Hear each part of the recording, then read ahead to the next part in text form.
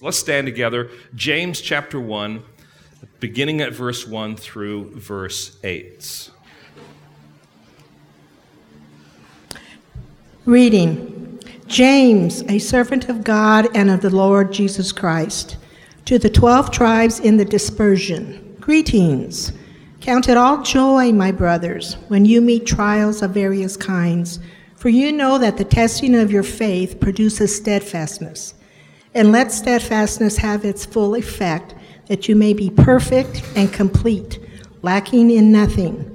If any of you lacks wisdom, let him ask God, who gives generously to all without reproach, and it will be given him. But let him ask in faith, with no doubting, for the one who doubts is like a wave of the sea that is driven and tossed by the wind. For that person must not suppose that he will receive anything from the Lord. He is a double-minded man, unstable in all his ways. Lord, we need your help this morning to see what it is, Lord, that you would desire for us to grab a hold of, to understand and to believe.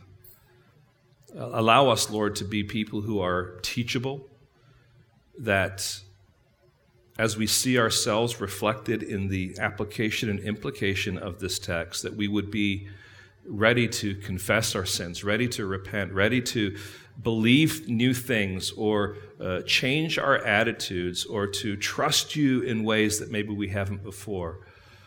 And allow me, Lord, simply to be your messenger and to reflect this truth, Lord, to your people in such a way that their eyes are opened and they are able to grasp what it is that you have for them. So, Lord, what we know not would you teach us, what we have not would you give us, and what we are not, Lord, would you make us in Jesus' name. Amen. Thank you. You may be seated. I'm sure you've all heard this story before. It's a very famous story, but it's worth bringing out at the beginning here. And it's about the philosopher Socrates. And he was walking along a beach one day with a number of the young disciples of his, so to speak. And there was a young man that came up and he says, Socrates, I want knowledge. Give me knowledge. And so he walked down into the water with this young man. And he said, what is it you want? He says, I want knowledge. And so he took him by his head and he put him under the water and held him down. 10 seconds, 20 seconds, 30 seconds. And finally the man comes up and he's spitting, and Socrates says, what is it that you want? And the guy's went, oh, it's great, Socrates, I want wisdom. Give me wisdom. And he says, okay, puts him under the water again. Another 30 seconds, the guy comes up. And, Socrates, I want wisdom. So Socrates puts him down. He just repeats this whole thing. And finally, he puts him down a little longer. And the person comes up and he says, young man, what is it you want? And the young man says, I want air. And he says, if you long for knowledge like you are longing for air, then we will have accomplished something along those lines. Now, friends, the point here is this. He was trying to get across that sometimes we boast great things and we want great things. But do we actually want to breathe those things? Are they essential to our being? And this morning, as we reflect over our text, there's going to be some things that James is going to share that are going to be what God is desiring that we breathe. What God desires that are essential for us, in particular in the midst of trials. And we have last week looked at James revealing for us this whole process of counting it joy, recognizing that your trials are producing steadfastness, and that the goal of all of those trials is our maturity, described there in verse 4, being perfect, complete, and lacking in nothing. In other words, grown up without sin and fully equipped. And then notice right away, in verse 5, he says, if any of you lack wisdom. In other words, he's saying, that is all of you. Because none of you have actually arrived at that place of maturity. None of you is lacking in nothing. In fact, you're lacking in something. And what is the something then that he is addressing here? Well, he's seeking to answer the question, what is it I need to face trials? What is the air that I need to breathe when enduring those trials? And this morning we're going to find 3 spiritual resources for joyfully enduring trials that flow out of this text. Last week we talked about the need for embracing an attitude of joy, of appreciating the activity of steadfastness that comes with that trial, and ultimately pursuing that agenda of maturity. But now, as we look at this text, James builds on that with these 3 resources that we desperately need in order to joyfully endure these trials. And the 3 resources James presents are wisdom, prayer, and faith. And friends, the truth of the matter is, as James presents these, they are all intertwined together. They are all working together. You can't separate one from the other. They're all necessary. And so the air that we breathe is wisdom, prayer, and faith. These are the resources, the ingredients that we need in order to face these trials. That's what he's saying. They don't stand alone. They're intertwined. Yet, at the same time, we are going to look at them individually. But just notice then the logic of this text. You lack wisdom, so seek wisdom through prayer. But make sure that prayer is offered by faith. And make sure that faith isn't double-minded. Okay? So you see, this is kind of like this long logical flow. In other words, to say it differently, we must come to God by faith, praying for wisdom. So you have wisdom, prayer, and faith. But they're all working together. But for our purposes this morning, we want to look at them individually and then kind of see how they're working together. So let's begin, first of all, with the need for wisdom, for divine wisdom. If any of you lacks wisdom, let him ask God, and it will be given him. Right? To turn tests into maturity, the one thing you must not lack is wisdom. So we need to ask God for wisdom so that we can gain from trials. But it's important for us to recognize then that there is this thing called the wisdom of the world. And friends, if we're honest, too often we find ourselves taking comfort or seeking the comfort of the wisdom of the world. Rather than turning to God, we seek what the world says. So let's think through a couple of things here that relate to the wisdom of the world. This certainly isn't going to be exhaustive, but it will be a summary. The world's wisdom is full of its own ideologies. And that comes out in a number of ways. It's driven by political passions. Behind those politics are ideologies. And we're seeing that fleshed out today. There are belief systems that push political movements. All right? There's psychological insight. The world today is going to say the reason you do this is because of such and such psychological system. Years ago it was, why is this young man, always getting caught by the police doing carjackings? And the conclusion was, it's the neighborhood he lives in. He has no option but to behave and act this way. It's a psychological solution, but it isn't necessarily getting to the heart of the issue. Or there's just practical ideas that are not willing to take God into consideration. God is not allowed. I should say the God of the Bible is not allowed within the world's ideologies. Secondly, it's the world's system that turns to its own experts. I just want you to think about this. Our culture is full of its own experts. Let me just list a few of them. Some of them are experts that you listen to daily. All right? Dr. Phil, Oprah, Rush Limbaugh, CNN, Fox News, and we can go on and on and on. You feed on these things, right? Or we listen to studies. We listen to empirical data. You want empirical data? We have empirical data. But we know that these studies can be manipulated to say what people want them to say, not actually looked at for what they are. We did such and such a study, and it suggests that.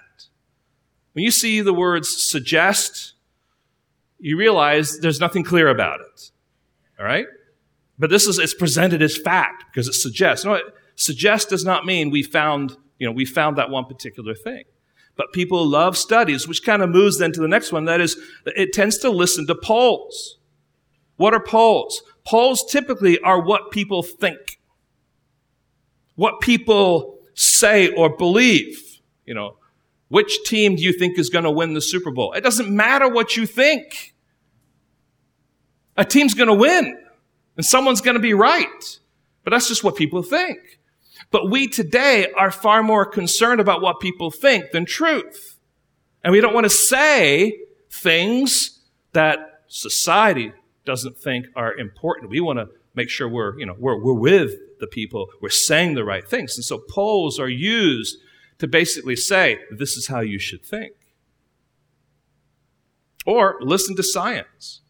Now, friends, there's science. We love science. The Bible is a book that recognizes science to be true. It isn't inconsistent with science at all. But there's science, and then there's bogus science. And so the world's experts determine if something is true or not, something should be acceptable or not, something should be taught or not, but not necessarily based on fact, but based on its own ideology. And so there's this kind of like circular reasoning going on. We have an ideology, we go to science, and the reason we go to science is so that we can reinforce our ideology with what we perceive to be facts.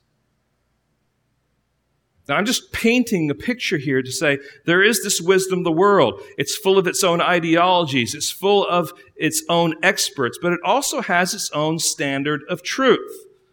You might even say its own epistemology, its own source of truth. Let me share some things that the world says. You are number one. You are what matters most. You go to one of these, positive thinking seminars, You've got to put yourself in first place. You are what matters. I did it my way. I won. I conquered. Look at me. Facebook selfie. It's all about me, right? And if I am number one, then hear this, then my feelings matter most. What I feel is the most important thing about me. Therefore, if I feel a certain way, whether it's right or wrong, you have no business speaking into it. Because I feel it, I have the right to believe it, and therefore it is true for me. So if I feel that I'm a cat, guess what? I'm a cat. And you might think I'm delusional, and you might want to help me, but how dare you contradict what I feel? Because if I feel like I'm a cat, guess what? I'm a cat, and I'm going to dress like a cat, I'm going to behave like a cat. And we're not allowed now to say, you might want to rethink this.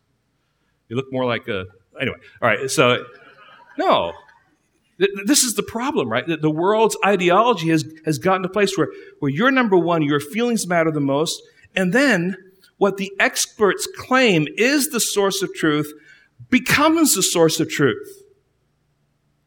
So if the expert says this is true, that then becomes the source of truth, whether it's some kind of ideology or political movement or social kind of attitude.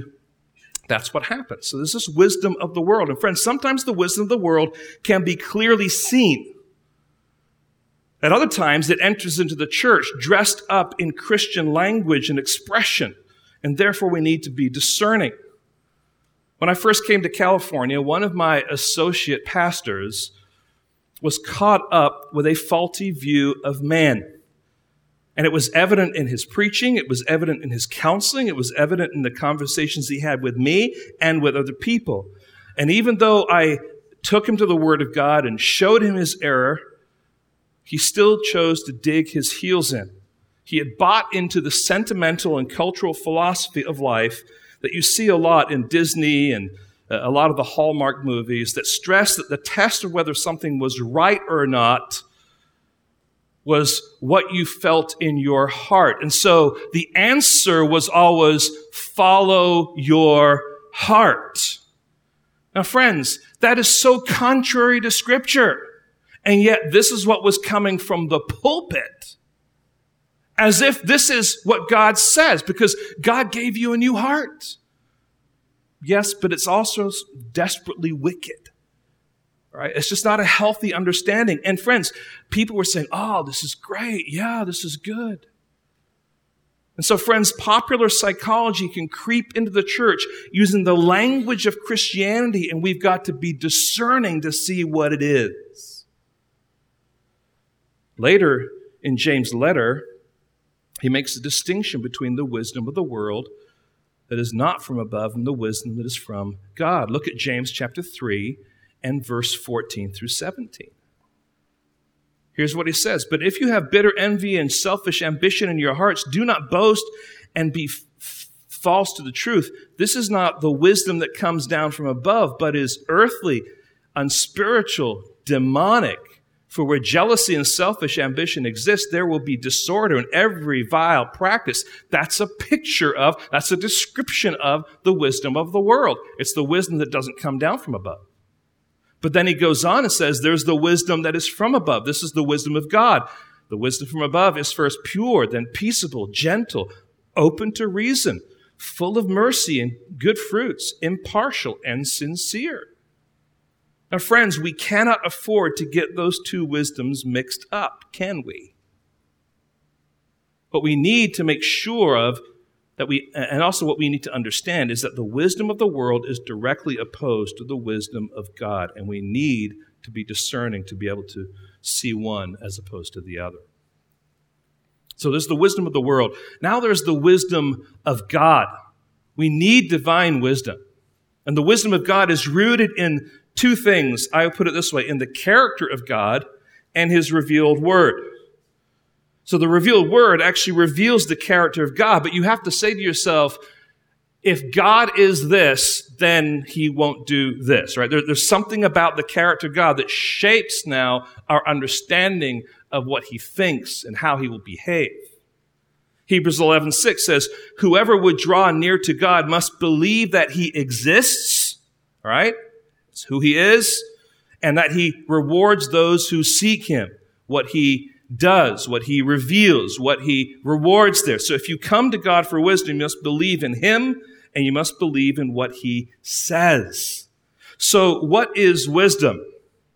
Wisdom is not simply knowledge or intelligence, although those things are important. It is not simply cognitive or mental. Ultimately, it is moral. It is believing what God says. Matthew chapter 7 is an example of that, right? The wise man builds his house on a what? Right? On a rock. The foolish man builds his house on the sand, right? The foolish man hears God's word, but ignores it and fails to put it into practice. The wise man hears God's word and puts them into practice. Both hear God's word. But the foolish man chooses to ignore God's word. The wise man chooses to believe God's word. So wisdom is the skillful application of knowledge. That might be a kind of more dictionary definition, but a biblical understanding of wisdom is this. Wisdom is the skillful application of the knowledge of the character of God and his revealed word. So when you take what you know about God and you take what Scripture has revealed, and you're able then to skillfully apply all that to your situation, in particular, in this context, to your trial, that is wisdom.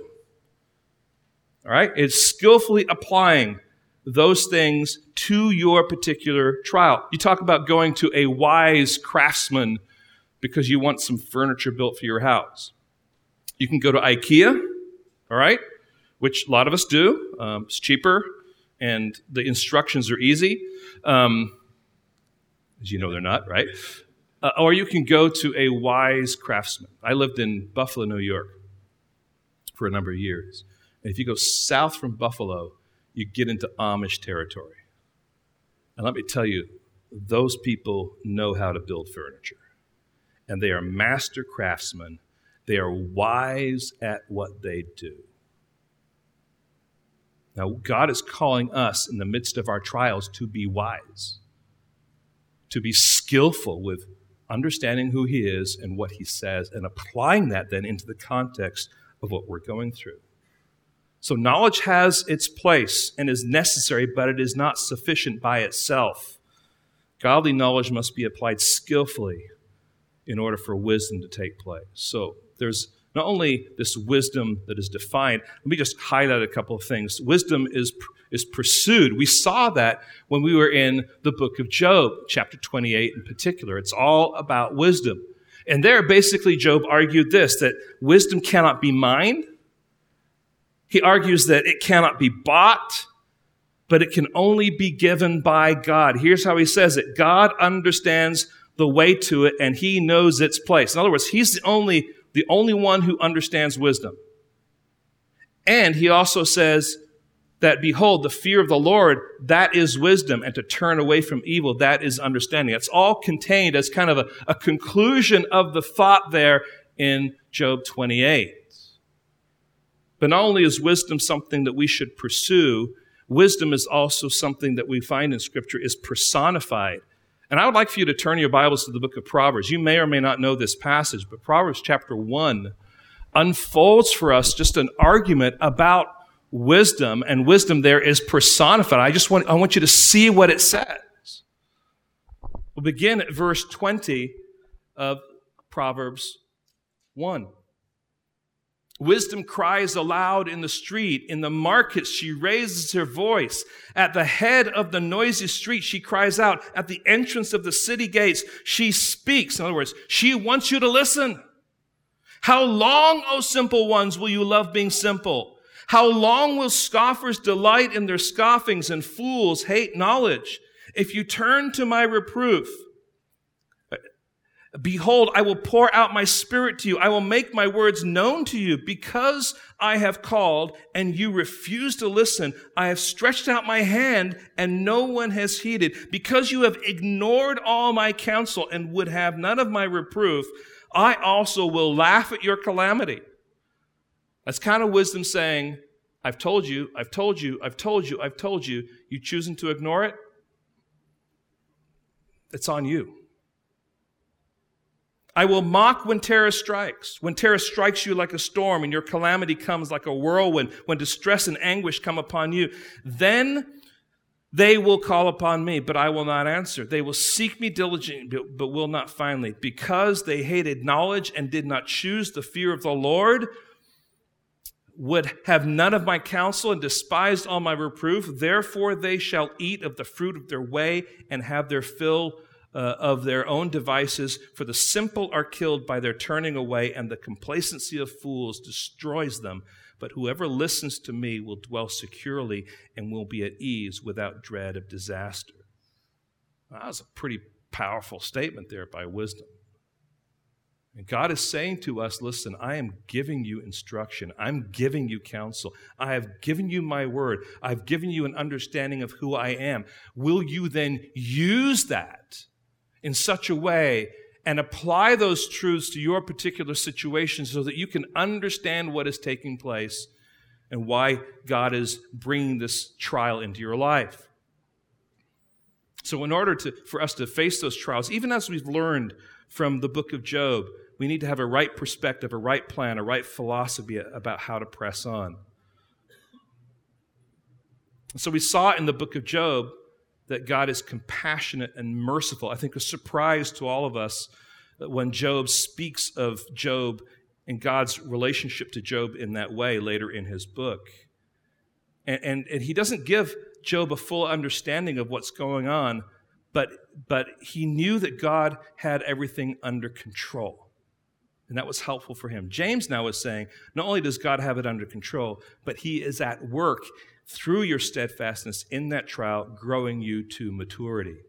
So the first thing we've seen here is that we need divine wisdom. And friends, please, please, please, be careful of the wisdom of the world and pursue the kind of wisdom that comes from knowing God and through his word. Apply that to your life. Secondly, there's a need then for diligent prayer. He says, if anyone lacks wisdom, let him ask God. Well, that's prayer. That's speaking to God. It's one thing to know you lack wisdom, but it's another thing to ask God for that wisdom. You can walk around in ignorance, and sometimes people love the fact that they're ignorant because they feel that it gives them an excuse. But it's one other thing to say, God, I need wisdom. So we need to understand that prayer is something that connects our poor, feeble lives with the Almighty. It constructs a pipeline, so to speak, from his sufficiency to our inadequacy. And certainly we feel inadequate. We go through trials. I don't think we're all like, hey, got this one covered. I think we feel inadequate. We feel like, all right, God, I'm going through this. I'm trusting in these things, but I need help. I need direction. I need counsel. And so we pray oftentimes for the trial to be lifted, don't we? I mean, isn't that what happens? We're going through a trial and we say, Lord, deliver us from the trial. Have we considered, however, that God's plan may not be for that trial to be lifted just yet? Or even maybe at all. We may find that we're still struggling with a subtle form of prosperity gospel because we are convinced that God wants to lift us out of our trial. But does he? I'm just ultimately, but we got to be careful here. So with that in mind, has it occurred to us then, if we are to go through this trial, that we need wisdom in that trial? And in order to get that wisdom, we must pray for that wisdom for that trial? Have we asked God to help us handle it in a way that would bring him glory and leave a positive impression on those around us? Have we considered that what James wants us to understand is that unanswered prayer is not the main problem here? That the main problem here is unasked prayer? Now, friends, there are some hindrances to prayer.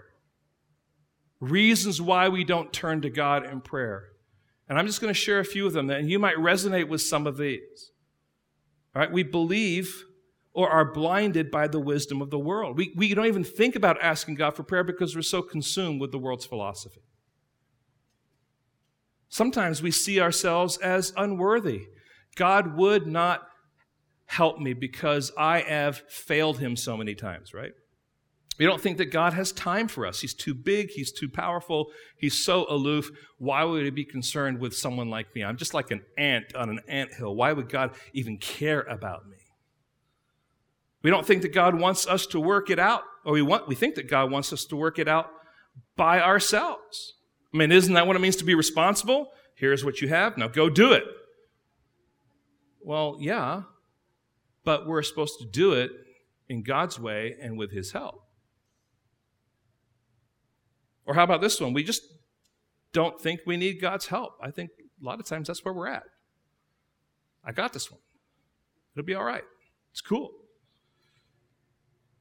Or finally, we just don't see the point. We don't understand why going to God and praying for wisdom would actually change anything. I mean, what's going to magically happen?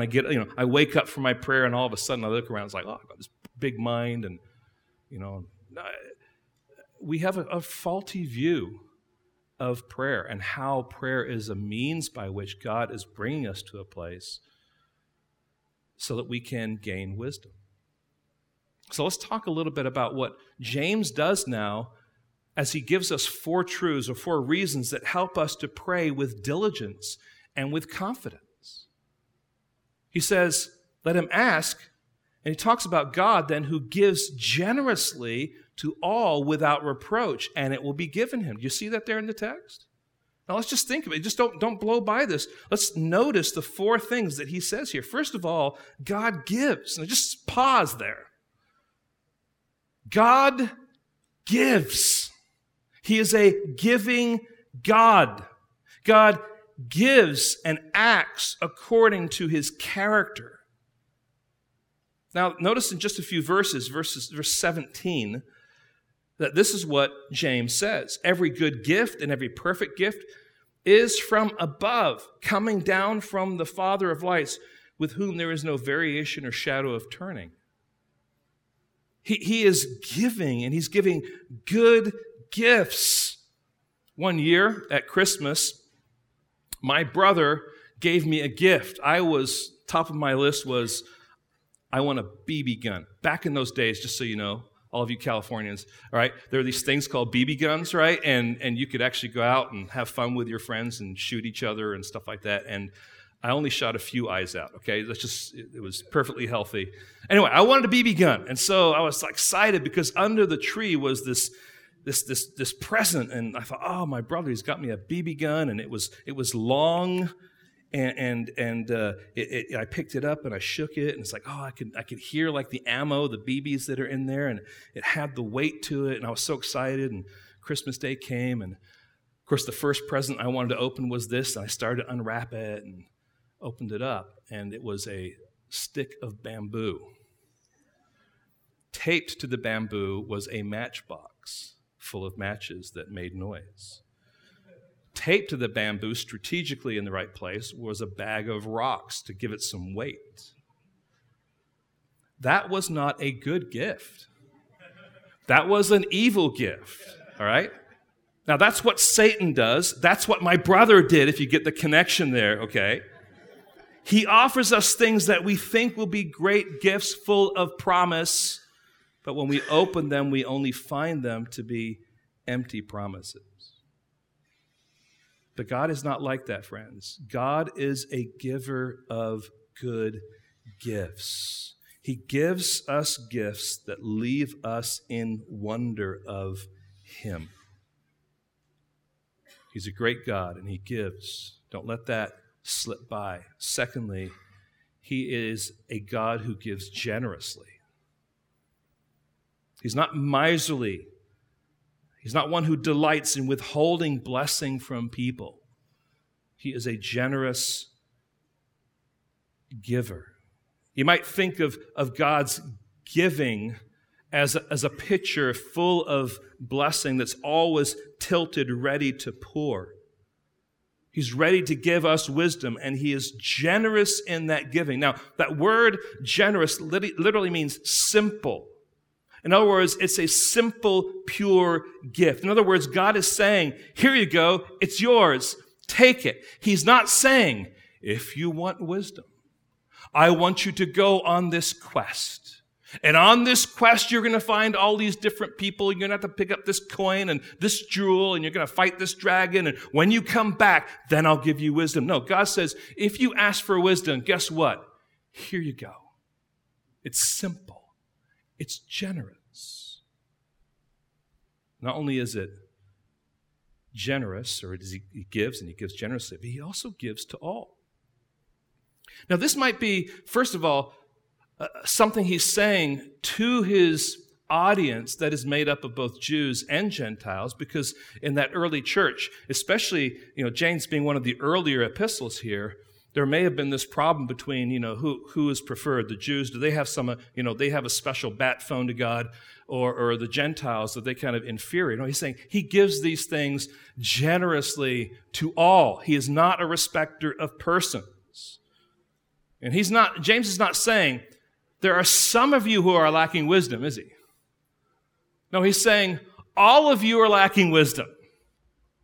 And therefore, all of you can be the recipients of God's good gifts of this wisdom. Fourth, he gives to all without reproach. What does this mean? Well, here's how we might say it. Yes, I can loan you more money, but what happened to the money I gave you last month? Or put it this way, we can say, yes, I'll help you get ready for your trip, but you should have started preparing for it 2 weeks ago. What's up with that? See, those are two examples of giving with reproach. And giving with reproach is a giving that is at the same time digging at our weaknesses, our failures, and making sure that we know it. And God doesn't give wisdom to us while at the same time reproaching us. If he did, it would be like God saying to us, the last time I gave you wisdom, you just went and did what you thought was best and ignored what I told you. So why should I give you wisdom again? That's what it would be like. Or it would be like this. Why should I give you wisdom when you are the one who got yourself into this trial in the first place? No, God gives wisdom without reproach. Now, friends, that's really important because we are not like that typically. We do say, sure, I'll give it to you, but what about last time, right? God's not like that. And see, those four things are just wonderful, aren't they? God is a giving God. He gives generously. He gives to all. And he gives without reproach. So God knows, friends, what we're made of. He knows that we're weak. He knows that we're made of dust. He knows that life is difficult for us. He knows that we need his help and we need his wisdom. And he is happy to help. God gives with an unwavering and spontaneous generosity, regardless of our previous record.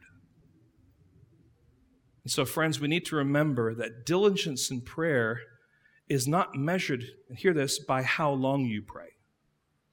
He's not some prayer taskmaster saying, you know, I require 30 minutes of prayer. You got to 28 minutes. Tough cookies. It's not how God works. It's not somehow measured by your posture in prayer, like, you know, okay, my hands are together, somehow power ascends from my hands, right, to God and down to me. If that doesn't work, then I'll get on my knees because that's powerful prayer when you're on your knees. And if that doesn't work, you're flat on your face. These are really serious prayers. Now, I'm not saying that there's anything wrong with the posture. I think a posture can exercise humility, can be helpful for you to get your heart in the place where it needs to be. But God is not impressed by your posture so that he will give you more. It's not measured by the words that you use. You use big theological words. Lord, we thank you for your propitiation, covered all my substitutionary issues that you know. He's not, a simple language is sufficient. You're not trying to impress God with your words. And it's not the passion in your voice. Now, friends, hear this. The prayer that God wants is a prayer that believes. It's confident that what God says, he actually means. And because what he says he actually means, I'm going to believe it. Now, there's a simplicity about that, isn't there? I'm going through a trial. Excuse me, I've got to go for half an hour and I've got to do it. No, you're going through a trial and you're saying, God, I know this is what you said, and I'm going to trust you and I'm going to believe. I need wisdom. Please, would you give me wisdom? And God says, I'll give it to you. Now, the means by which we gain that wisdom is through his word and by understanding his character. And sometimes in that moment, what God uses is the stored stuff that over time we have gathered in our mind, the word of God that is settled in our heart. And he brings things to our remembrance and he refreshes our hearts and our minds about who he is and what he has done to give us new perspective, fresh awareness for our particular trial. God gives us wisdom. He delights to do that. But he's saying, ask for it. So, there's a need for diligent prayer. There's also a need for dependable faith. Dependable faith. He says in verse 6, but let him ask in faith with no doubting. So James is giving his readers a command that says, you lack faith, so go to God in prayer and ask him for wisdom. And now, he says, when you pray, ask in faith without doubting. So in order to understand this, we want to think about this both negatively and positively. We'll begin with the negative because James kind of lays out the negative, and we'll reflect then on what the positive is. So let's first of all look at doubting faith. And I know those two words don't seem to go together, but you'll understand that actually there is a mixture taking place here. For the one who doubts is like a wave of the sea that is driven and tossed by the wind. So what does this faith look like, this doubting faith? First of all, it is driven and tossed. It's like a piece of cork that's bobbing on the waves of the ocean, just bouncing all over the place. It is completely out of control. It has no ability to determine what direction it's going to go in. It's just at the mercy of whichever way the waves are moving. And it's a wild ride because just as the cork thinks it's going this way, a wave's going to come and move it this way. Now, we've all done this before, I am sure. You've been at some park somewhere where there's a bridge and there's a stream, and so your kids are tugging on you. You say, can we throw something in there? So they get a little piece of wood, and you drop the wood in, and they drop their wood in, and you try and figure out which one's going to win. And as it goes down through the stream, it meanders all these different places. Now, the wood isn't in there. It's not swimming, right? The wood is just there. And what is happening is the actual flow of the current of the water is moving it in certain ways down through the stream, and obstacles get in the way.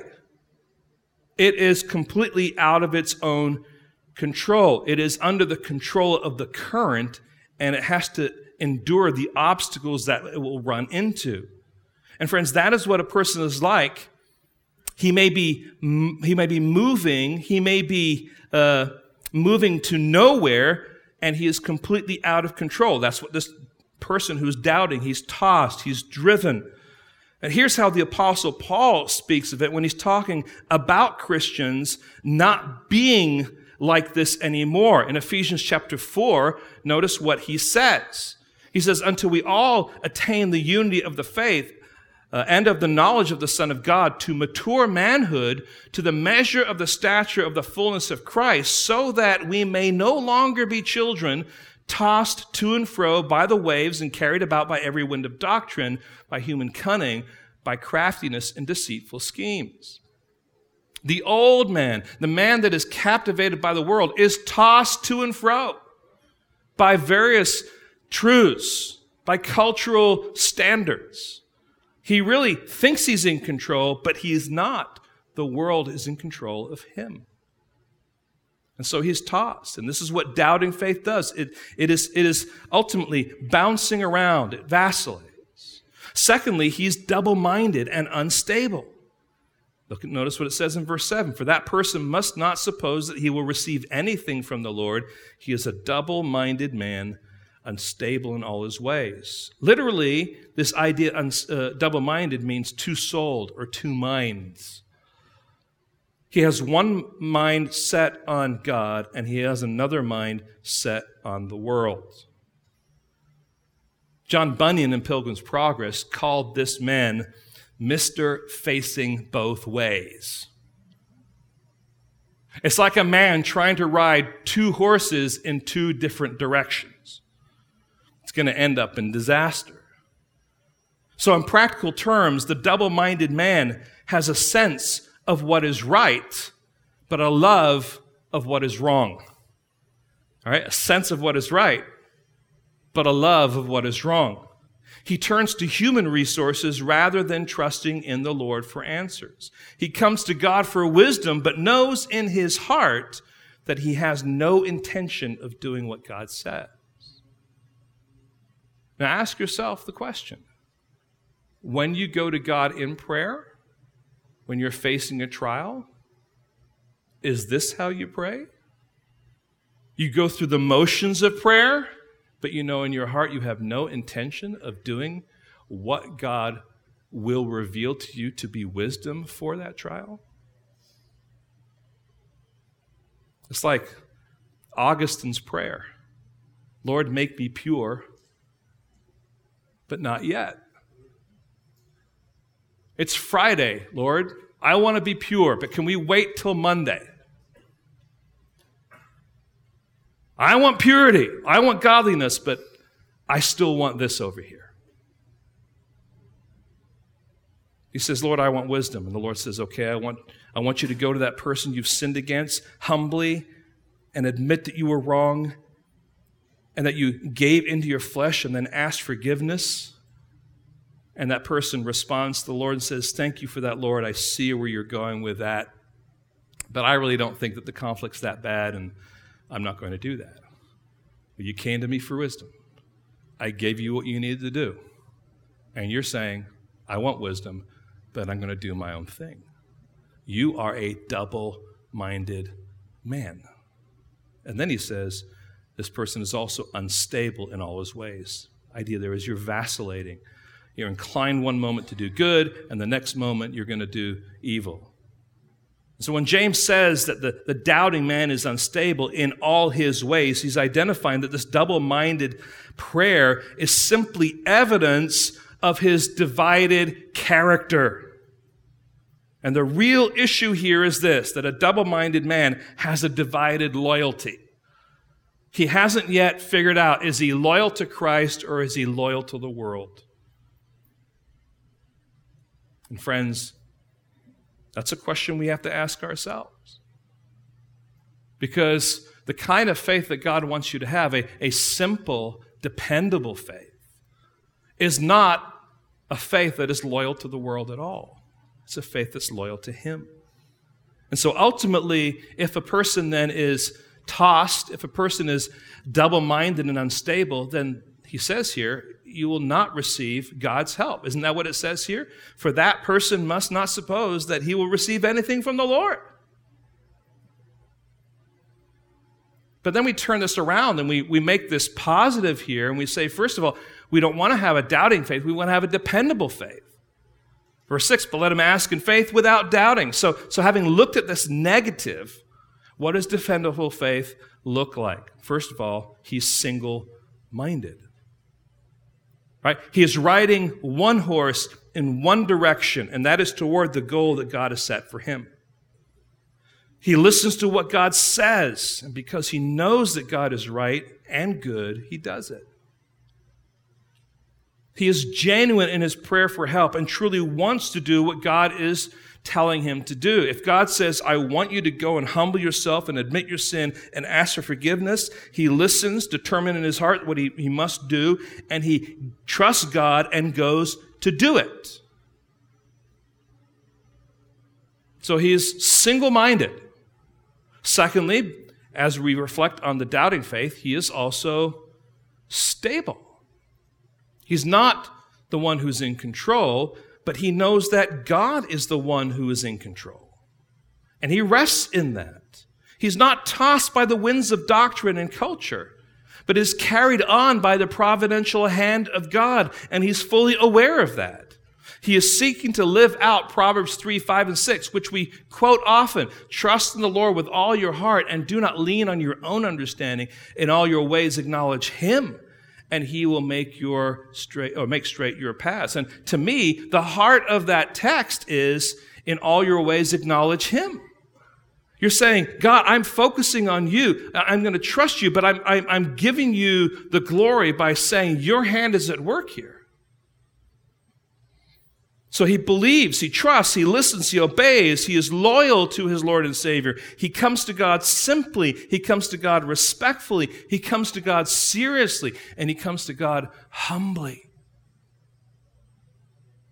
And ultimately we can say he will receive help from God. Dependable faith will receive help from God. God will give him the wisdom that he is lacking so that he can face the trial, be steadfast, and continue to grow toward maturity.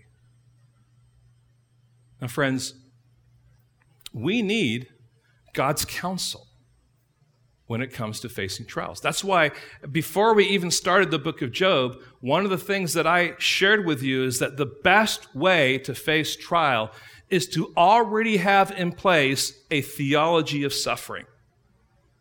And when you have a theology of suffering, you've already established now a wealth of wisdom that you can apply as you then are going through that suffering.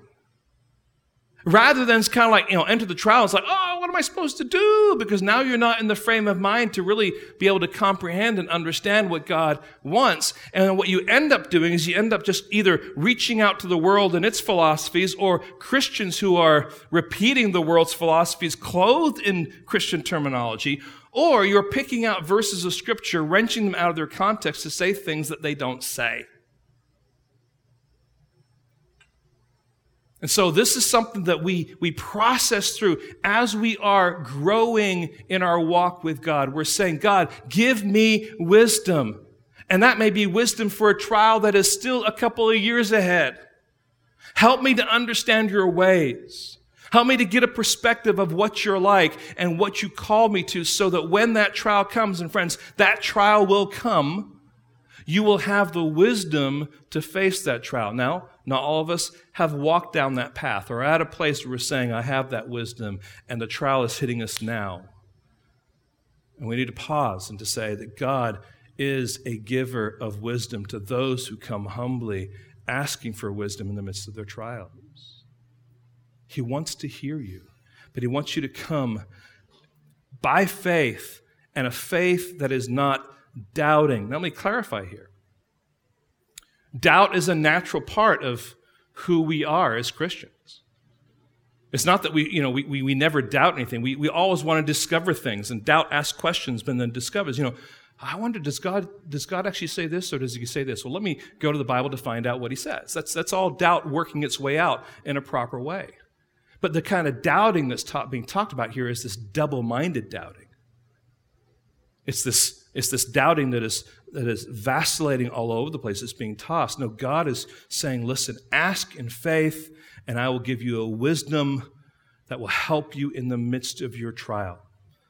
And I want to close today with 3 just kind of like summary pictures of the kind of faith that we can have. This is not necessarily pulling from Scripture, but there's ways I'm trying to paint a picture here to help us understand some things, all right? So I want to talk a little bit, first of all, about what I'm calling wobbling faith. Now, the reality is, friends, this is all of us, or has been all of us, or at times is all of us, right? The Christian who desires to live godly through the trial, but he struggles, or she struggles to understand and gives into doubt, but is humble enough to come to God by faith and ask for wisdom, truly desiring to do his will.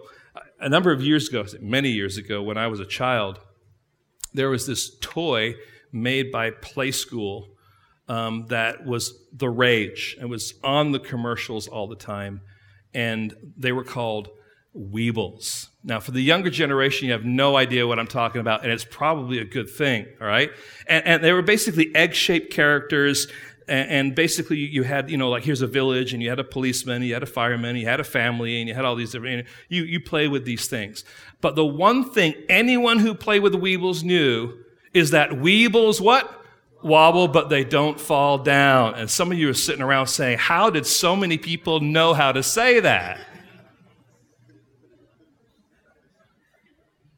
Now, the truth of the matter is, friends, that we do fall down, but not to the extent that we are not able to get up. A righteous man gets up. We fall down, we fail, we wobble. But we know that God is forgiving. We know that God has a path for us, and that path includes failure and sin and humility. And we know that's all part of our journey toward maturity, that this is part of our steadfastness at work, and that God is testing us, and at times we'll fall down, but we are quick then to get up. So there's wobbling faith. And friends, I think we would all find ourselves into that category. But as we mature, there's something else that happens here. And you've heard me use this before. Call it weather vane faith. The Lord isn't demanding perfect faith, and hear that. I mean, he would love it, but he knows that you're not going to give it, right? But he's looking for a faith that is pointing in the right direction. It's an imperfect faith that is loyal to Christ. I just love this picture of a weather vane because it's pointing in the direction that it needs to point, but it's going to be moving because of all the storms that come its way, but it's still fighting to point in the right direction. That's how I'm thinking of it. That's the kind of image that it portrays for me. And so in Hebrews chapter 11, which is known as the Hall of Faith, we note how faith is defined or described. And it says in verse 1, now faith is the assurance of things hoped for, the conviction of things not seen. Now, isn't it interesting that we began our time today with Chris pointing out to us that we love Jesus whom we have not what? Seen. But as we get to the end of this chapter and we begin in chapter 12, the writer of Hebrews says this, therefore, looking back at all of these examples, since we are surrounded by so great a cloud of witnesses, let us also lay aside every weight of sin which clings so closely, and let us run with endurance the race that is set before us, looking to Jesus, the founder and perfecter of our faith. So we are to have our weather vane pointed at Jesus, right? But it doesn't stop there, does it? It continues on. It says, who, talking about Jesus, for the joy that was set before him, isn't interesting language here based on James, right? Who for the joy that was set before him, what?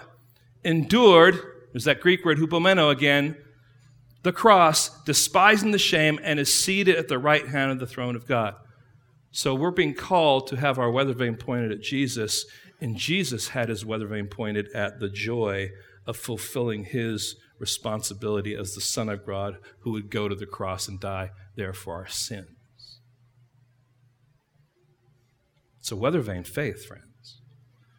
And so, yes, we wobble, but at the same time, we need our weather vanes pointed in the right direction.